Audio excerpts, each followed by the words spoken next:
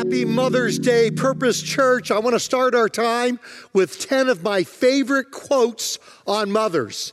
Number one, Cheryl Lacey Donovan. Mother is a verb. It's something you do, not just who you are. Maya Angelou. A mother's love liberates. Agatha Christie. A mother's love for a child is like nothing else in this world. It knows no law, no pity. It dates all things and crushes down remorselessly all that stands in its path. I love that one. Maggie Gyllenhaal. Motherhood brings you to your knees in a way that doesn't leave room for you to judge others. It makes you see that there's no ideal, a constant struggle, constantly compromising, but ultimate love. Maria Shriver, the former First Lady of California, having kids, the responsibility of rearing good, kind, ethical, responsible human beings is the biggest job anyone could embark on. Lance Conrad is the next one. I can imagine no heroism greater than motherhood. And then Gilda Radner. Motherhood is the biggest gamble in the world. It is the glorious life force. It's huge and scary. It's an act of infinite optimism. And this, the author of this is unknown, but I love this. Nothing is really lost until your mom can't find it. And then number 9 on the list, Jessica Lange. The natural state of motherhood is unselfishness. And then number 10, Jill Churchill. There's no way to be a perfect mother and a million ways to be a good one. No way to be a perfect one, but there's a million ways to be a good one. Today we're continuing our spring series, Before You Leave, pausing long enough to consider if, when, and how you should move on. So many people have left things over the past 2 years that we're doing a series on it. And this series is going to last through Memorial Day weekend. And then on June 5th, Chris Brown is going to be with us. You're going to want to be here and bring friends with you as well. Be sure to watch that weekend. Chris Brown will be with us on June 5th. And then we will start our summer series on the book of Revelation on June 12th. So this series through Memorial Day weekend, Chris Brown on June 5th, and then the book of Revelation for the summer starting on June 12th. We're looking today in this series at 6 important areas of life and asking the question, what should I pause and consider before I leave or make a change in that thing? We've looked so far at before you leave your state, before you leave your job. Last Sunday we talked about before you leave your faith, and now today, before you leave your family. Desmond Tutu said, you don't choose your family. They are God's gift to you as you are to them. But COVID and politics have been hard on family relationships. How many of you, wherever you are there in your living room, by your computer, driving your car, listening to this later on, how many of you would agree, raise your hand, to agree with that statement, that COVID and politics have been hard on family relationships? Ray Johnston's a pastor from Sacramento, and a bunch of us pastors and staff from our church went to a conference where he was speaking, and he was talking about, he had gone to Ireland, and he was talking to a pastor from Ireland about a year ago. And he was amazed at how normal things already were in Ireland, in the churches and in the country. It was just very, very normal. And this was like a year ago. And he was amazed by that. But the Irish pastor said this to Ray. He said, in Ireland, we had one pandemic. In America, you had multiple pandemics. You had a COVID pandemic, a political pandemic, a racial pandemic, a church disunity pandemic revolving around masks and no masks or vaccines or no vaccines, and an inflation pandemic. So they had just gone through one pandemic and they were pretty much back to normal a year ago. But we've been, it seems, in our country and in our churches, going through pandemic after pandemic. And this has done damage to family relationships as well. Time magazine writes, since 2016, family interactions have been more likely to drive highly partisan relatives apart than to bring them together. That is, when we get together as families, it doesn't tend to bring us together, it tends to drive us apart. Experts say family political disagreements can chafe more than disagreements among friends and colleagues because of how deeply humans identify with their family members. So maybe these things we're going to talk about in COVID and the pandemics and political and other things, maybe these things didn't cause the divisions in our family, but they made divisions that were already there worse. That is, there were cracks to begin with, and just what we've been through the last couple of years has just accentuated those things, made them more difficult. So here's what I want you to do in order to make this message as practical as possible. I want you to answer this question to yourself. The family member who I am not as close to as I was 2 years ago is.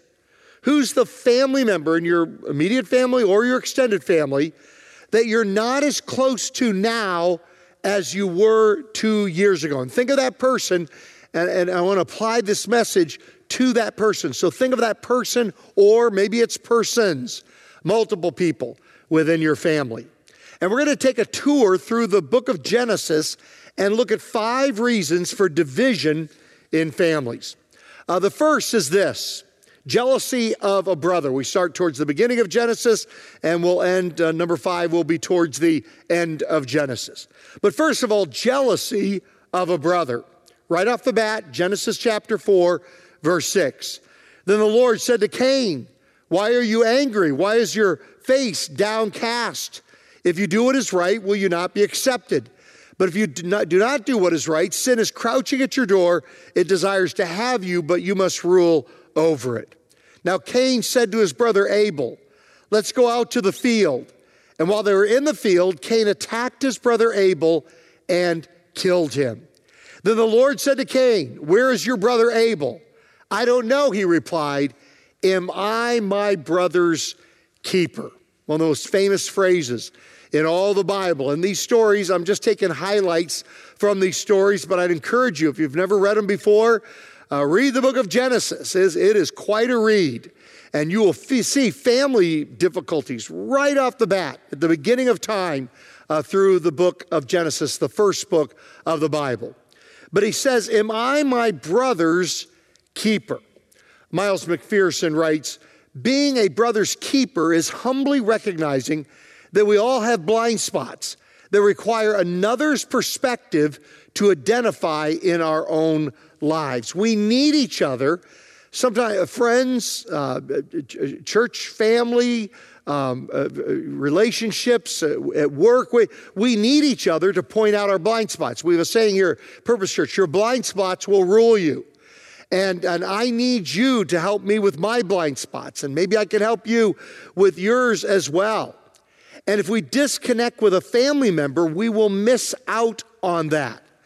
Sometimes family members are the best at spotting blind spots. Others can do it, friends, people in your life group here at church, people you work with. Others can certainly do it. Certainly your spouse can do it, but that's a family member. Yet again, our family members, our spouse, our brothers and sisters, others within our family, even our extended family, they are particularly good at spotting certain types of blind spots. Let me give you an example from my own life. Here's a picture from years ago of, there's me in the middle, believe it or not, and my sister Carol D is right here on the right, and my sister Suzanne is on the left. And here we are on the family farm. It was a little miniature, smaller farm that we grew up on in Virginia. And my sister, Carol D., is just a wonderful person, loves Jesus, serves Jesus. She and her whole family, I mean, just really an incredible, as was my sister Suzanne, who's now passed away. But my sister's just phenomenal people, and Carol D. is a wonderful person. But there's one area where we disagree on. We agree about Jesus, we agree about serving Jesus, all the really important things. But politics is an area where we do not agree with each other. I believe we have probably canceled each other's vote, that is voted for the exact opposite of each other in every election since Gerald Ford versus Jimmy Carter in 1976. But we've been able to stay close with each other in spite of our diametrically opposite views on politics. And that has been such a blessing and such a benefit to me. Her pointing out a blind spot of mine when I was younger just made a huge difference in my life. Between the ages of 20 and 25, over like a 5-year period, I dated a girl that I'd met in college off and on over 5 years. And I tell you, it was to the point where I just thought, I'm 25, I just need to marry her. I mean, it's a good enough relationship. It's good enough. And Carol Lee and I went on a road trip with each other. And I was going to drop her off near Chicago to see our sister, Suzanne, and her family. And then I was going to continue on to Milwaukee. And I was thinking about just asking this girl to marry me. I thought, you know what? It's good enough. It'll do. I think I'm just going to do it. And she was the one on that road trip that just encouraged me. She could spot my blind spots, and she just said, Glenn, slow down a little bit. You might be settling. Be patient. Wait for God to make it clear. And I did. I held off on it, doing something impulsive because of my sister pointing out a blind spot. And a month later, after this road trip, Kimberly and I started dating. And I'm so glad that I had that family relationship that we had maintained. What if I disconnected because of our differences in politics? I would have missed out on that insight, which helped me at that particular time in my life. Here's what Cain's life was like because there was no reconciliation between him and Abel. Verse 12, when you work the ground, it will no longer yield its crops for you. You will be a restless wanderer on the earth. Now, Cain had murdered his brother, not just disconnected from a family member, but actually murdered him. So the consequences were far greater. But there's still something that we lose when we disconnect from a family member. I'm not saying we become a restless wanderer on the earth, but I do believe we lose some of our rootedness when we leave a family member or disconnect from a family member. And sometimes you have to do that for reasons of health and to protect yourself and emotionally. But whenever we disconnect in that way, it does make us more rootless and not as grounded as when we have those family relationships intact. Number two, second reason why there's division in family, at least from the book of Genesis, is favoritism by a mother. Genesis 21, verse 8, the child, Isaac, grew and was weaned, and on the day Isaac was weaned, Abraham held a great feast. But Sarah saw the son whom Hagar the Egyptian had borne to Abraham. His name was Ishmael. She saw him mocking. And she said to Abraham, get rid of that slave woman and her son, for that woman's son will never share in the inheritance with my son Isaac. And this incident from history is where the conflict in the Middle East began that is still going on 4,000 years later. It's still going on. And it all started right here, 2000 BC, 4,000 years ago. And the roots to that conflict in the Middle East all started back here. But God is still in the reconciliation business. He's still in the business of reconciling groups of people and individuals. Amir Atala from our church family, he sent me this the other day. During the Islamic month of Ramadan, that's what we've just come through. April 1st to May 1st was, in Islam, was Ramadan. There is something called a night of destiny. And it's a night when prayers are offered seeking a supernatural encounter.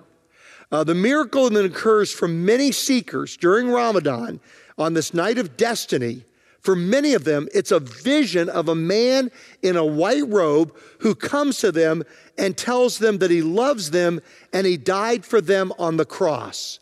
Without knowing it, they have been searching for Jesus, yet God knew. These accounts of visions of Christ that bring Muslims to faith are repeated over and over within missionary groups that minister in Islamic nations. Now, eventually, Isaac and Ishmael do reconcile. There is reconciliation. Chapter 25, verse 8.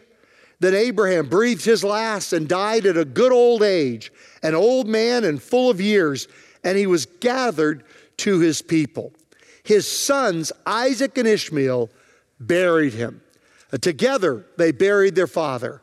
And let's pray that that same kind of reconciliation can happen through Christ in the Middle East as well. So because they had reconciled, Ishmael and Isaac, unlike Cain and Abel, they were blessed and they were able to comfort each other in their father's death. By the way, just another beautiful story of reconciliation that I heard this past week. You probably heard of it as well. Aaron Judge is my favorite baseball player because he's a committed Christian, committed follower of Jesus, and he was adopted by a couple of Christian school teachers in Linden, California. So because he was adopted, because he's grew up in a Christian home here in California, because he's a follower of Jesus, he's been my, the Yankees are not my favorite team, but he's been my favorite player. And this past Tuesday, there was just a beautiful incident that happened where Aaron Judge hit a home run in Toronto. So he hits a home run. Let's show that next picture right there. He hits the home run. And this Blue Jays fan had been talking to this little boy sitting next to him, near him, that had been wearing an Aaron Judge shirt and talking about how he just loved Aaron Judge. And so when the home run came and the Toronto Blue Jay fan got the ball, he hands it to the little boy. The little boy falls into his arms, hugging him, and begins to cry. And because this went viral, this video, as a result of that, the next day, the two of them got to meet Aaron Judge and to hang out with him. Number three, third reason for division in families is favoritism by a mother and father. Chapter 25, verse 27. Now we're talking about Esau and Jacob, the sons of Isaac that was in the previous story. The boys grew up and Esau became a skillful hunter, a man of the open country, while Jacob was content to stay at home among the tents. Isaac, who had a taste for wild game, loved Esau, but Rebekah loved Jacob. Dr. Pamela Schwartz says, parents are humans, and we often have children that we can relate to better, maybe have personality that's more like ours or interests that are more similar to ours. If children feel there is some favoritism going on in the family, it can potentially create some real problems. Robert Whipple says leaders who practice favoritism in the workplace have no chance to build a culture of trust. Playing favorites is one of the most damaging problems in any group of people. But Layla Gifty Akita writes, there is no favoritism with God. He accepts people from all nations who fear him. And there eventually is reconciliation between Jacob and Esau. At one point, Esau wanted to kill his brother Jacob. But here's one of the great family reconciliation stories in all the Bible. Genesis 32, verse 3. Jacob sent messengers ahead of him to his brother Esau in the land of Seir, the country of Edom. He instructed them, this is what you're to say to my lord Esau. Your servant Jacob says, I've been staying with Laban and have remained there until now. I have cattle and donkeys, sheep and goats, male and female servants. Now I am sending this message to my Lord that I may find favor in your eyes. He knows that Esau had at one time wanted to kill him. So he comes to him humbly and tries to reconcile the relationship. He takes the first step. When the messengers returned to Jacob, they said, we went to your brother Esau, and now he is coming to meet you, and 400 men are with him. Imagine you're going to meet a family member who you've had a falling out with, who's angry with you, and they bring 400 soldiers with them to that meeting. What would your reaction be? Well, here's the reaction in verse 7. In great fear and distress, Jacob divided the people who were with him into two groups, and the flocks and herds and camels as well. He thought if Esau comes and attacks one group, the group that is left may escape. Then Jacob prayed. Skipping down to verse 11. Save me, I pray, from the hand of my brother Esau, for I am afraid that he will come and attack me. I mean, it's very simple. But let me ask you a question. Are you praying for that family member that you're disconnected from? Are you remembering to pray for that family member that you're not as close to now as you were 2 years ago? So Jacob humbles himself. He takes the initiative to reach out to Esau. He prays, and here's the result. Chapter 33, verse 1. Jacob looked up, and there was Esau coming with his 400 men. He himself went on ahead and bowed down to the ground 7 times as he approached his brother. But Esau ran to meet Jacob and embraced him. He threw his arms around his neck and kissed him, and they wept. Jacob knew there was a family member he was no longer close with. He humbles himself. He takes a step towards him of reconciliation. He prays, and here's the result. And then number 4, fourth reason in the book of Genesis that there's division in families is jealousy of a sister. In Genesis 30, verse 1, when Rachel saw that she was not bearing Jacob any children, she became jealous of her sister. Now, I thought that there was no reconciliation between these two before Rachel's death in chapter 35 of Genesis. But, upon studying it more, since I made this study outline, I now believe that they did reconcile before Rachel died in chapter 5. They reconciled in chapter 31 because if you read that, they're very much unified in that family situation. So I went from saying there was no reconciliation until I believe these sisters did eventually reconcile. But jealousy is such a terrible thing. I'm so passionate about this because think how much happier our lives would be without jealousy. If we could just enjoy who God has made us, if we could just be blessed by the assignment God has given us, and not comparing that to everybody around us, how much more joyful we would be. Solomon says in Ecclesiastes 4:4 that jealousy is the universal motive. It's something we all struggle with. He says, and I saw that all toil and all achievement spring from one person's envy of another. This too is meaningless, a chasing after the wind. It's why I love to talk about jealousy a lot, because I just think it robs us of so much happiness. Please forgive me. I've told this story before. It's one of what Kimberly would call my pathetic old man stories as I think back to the glory days of running track from now almost 50 years ago. And I know I've probably told this story before, but it had such an impact on me. Because when I was at Wheaton College, here's the guy that I was jealous of. Dan Henderson. This is who I was jealous of. And I think I've told you the story before, how when I was a freshman and sophomore, I was the number 3 on the cross-country team, 2 upperclassmen.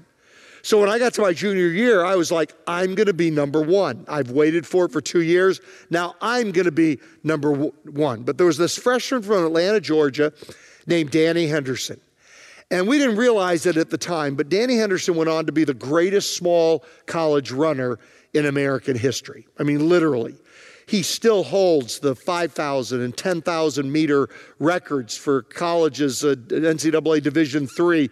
Almost 50 years later, almost half a century later, he still holds those records. Nobody's broken it in half a century. But we didn't know that at the time. I just thought he was some freshman, and I wasn't going to give up my position of number one. And so I would try to keep up with him in practices. But the problem was, if Dan Henderson was practicing, it would take me to be racing to keep up with him in a practice. So as a result, I was all burned out by Saturday races. My health completely broke, and my junior year was basically ruined because of my jealousy of Dan Henderson. So I got smart by my senior year and said, look, instead of being jealous of him, why don't I kind of learn from him? Why don't I be inspired by him? And that's what I did my senior year and had the best season of my life. And you've heard me joke about this before, and it was really wonderful because Dan Henderson got injured, so I got to be number one after all. That is not good for the story of what I'm trying to make here, which is jealousy is poison. Whereas being inspired, cooperating with each other, that will bring mutual blessing to each other. And that's the end of the story, because I checked recently, I actually checked this the other day just to kind of bring it up to current times. And I still am on the record board for a couple of records close to half a century later at Wheaton College. Not anything that I did individually, but because I was on a relay team with, you guessed it, Dan Henderson.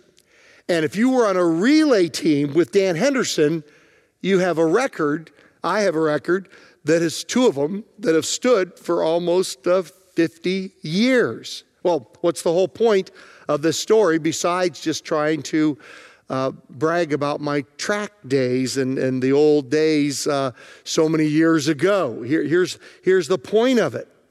Lasting things happen when we affirm each other instead of being jealous of each other. When I was consumed by jealousy of him, I was destroyed. I brought harm on myself. But when I was inspired by him and cooperated with him, and of course he became a very, very good friend, when I did that, we were together able to do something that lasted for many, many years. And the same thing is true when in the body of Christ, when we're not jealous of each other, but we work with each other and we cooperate with each other and say we're better together, we can do things together that will last for eternity. Lasting things happen when we affirm each other instead of being jealous of each other. And that's true at work, it's true at school, it's true in church, and it's true in our families as well. And then the fifth area of division comes from favoritism by a father. Genesis 37. Now Israel, his other name was Jacob, loved Joseph more than any of his other sons because he had been born to him in his old age, and he made an ornate robe for him. When his brothers saw that their father loved him more than any of them, they hated him and could not speak a kind word towards him. Now there's no reconciliation at the beginning. In Genesis 37, verse 23, it says, so when Joseph came to his brothers, they stripped him of his robe, the ornate robe he was wearing, and they took him and threw him into the cistern. Skipping down to verse 28, so when the Midianite merchants came by, his brothers pulled Joseph up out of the cistern and sold him for 20 shekels of silver to the Ishmaelites who took him to Egypt.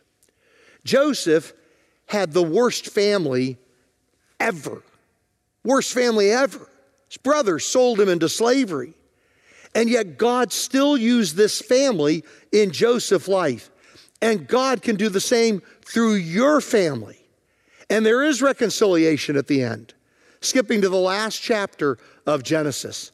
When Joseph's brothers saw that their father was dead, they said, what if Joseph holds a grudge against us and pays us back for all the wrongs that we did to him? So they sent word to Joseph saying, your father left these instructions before he died. This is what you're to say to Joseph. I ask you to forgive your brothers the sins and the wrongs they committed in treating you so badly. Now please forgive the sins of the servants of the God of your father. When their message came to him, Joseph wept. His brothers then came and threw themselves down before him. "We are your slaves," they said. But Joseph said to them, "Don't be afraid. Am I in the place of God? You intended to harm me, but God intended it for good, to accomplish what is now being done, the saving of many lives. So then don't be afraid. I will provide for you and your children." And he reassured them and spoke kindly to them.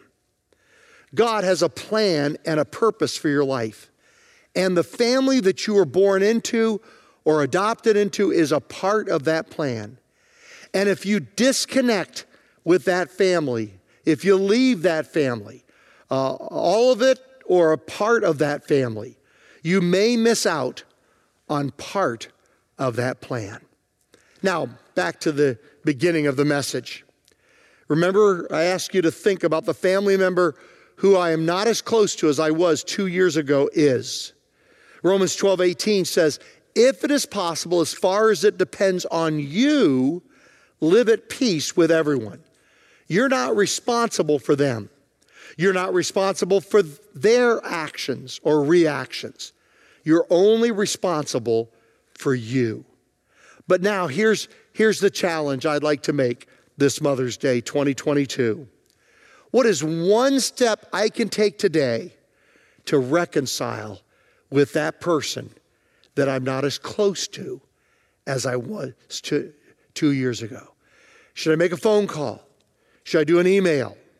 Should I just begin praying for them more and see what the Lord leads me to do? What is that one step that you can take today to take a step towards them in humility, swallowing our pride, praying for them, and just see what God does? 12 years ago, our oldest son, John, went back to Colombia, South America, to find his birth family and to reconnect with his birth family. And he was told that it would be just close to impossible to find them, like a needle in a haystack. But here's what happened, and let's close with this. I am from Cali, Colombia, adopted from the orphanage there. And I was placed in the orphanage when I was 2 years old, and I lived there for 5-6 years. And then during my time with the foster families, I was eventually adopted by Pastor Glenn and Kimberly Gunderson, and have been living with them for the past 20 years. Back in 2009, I graduated from the Bible school in Lima, Peru. And during my time at the Bible college, I felt the Lord was just putting on my heart to go back to Colombia and minister to the people of Cali. I graduated and my family came down. We talked and we just said, hey, this is what I want to do. I want to go back to Cali and look for my birth family. And my family and I, we've been talking about this for a long time. We've been praying about it, and we just felt so right, like this was the time that God was presenting for us. So after my family left to go back to the States, I made my trip for Cali.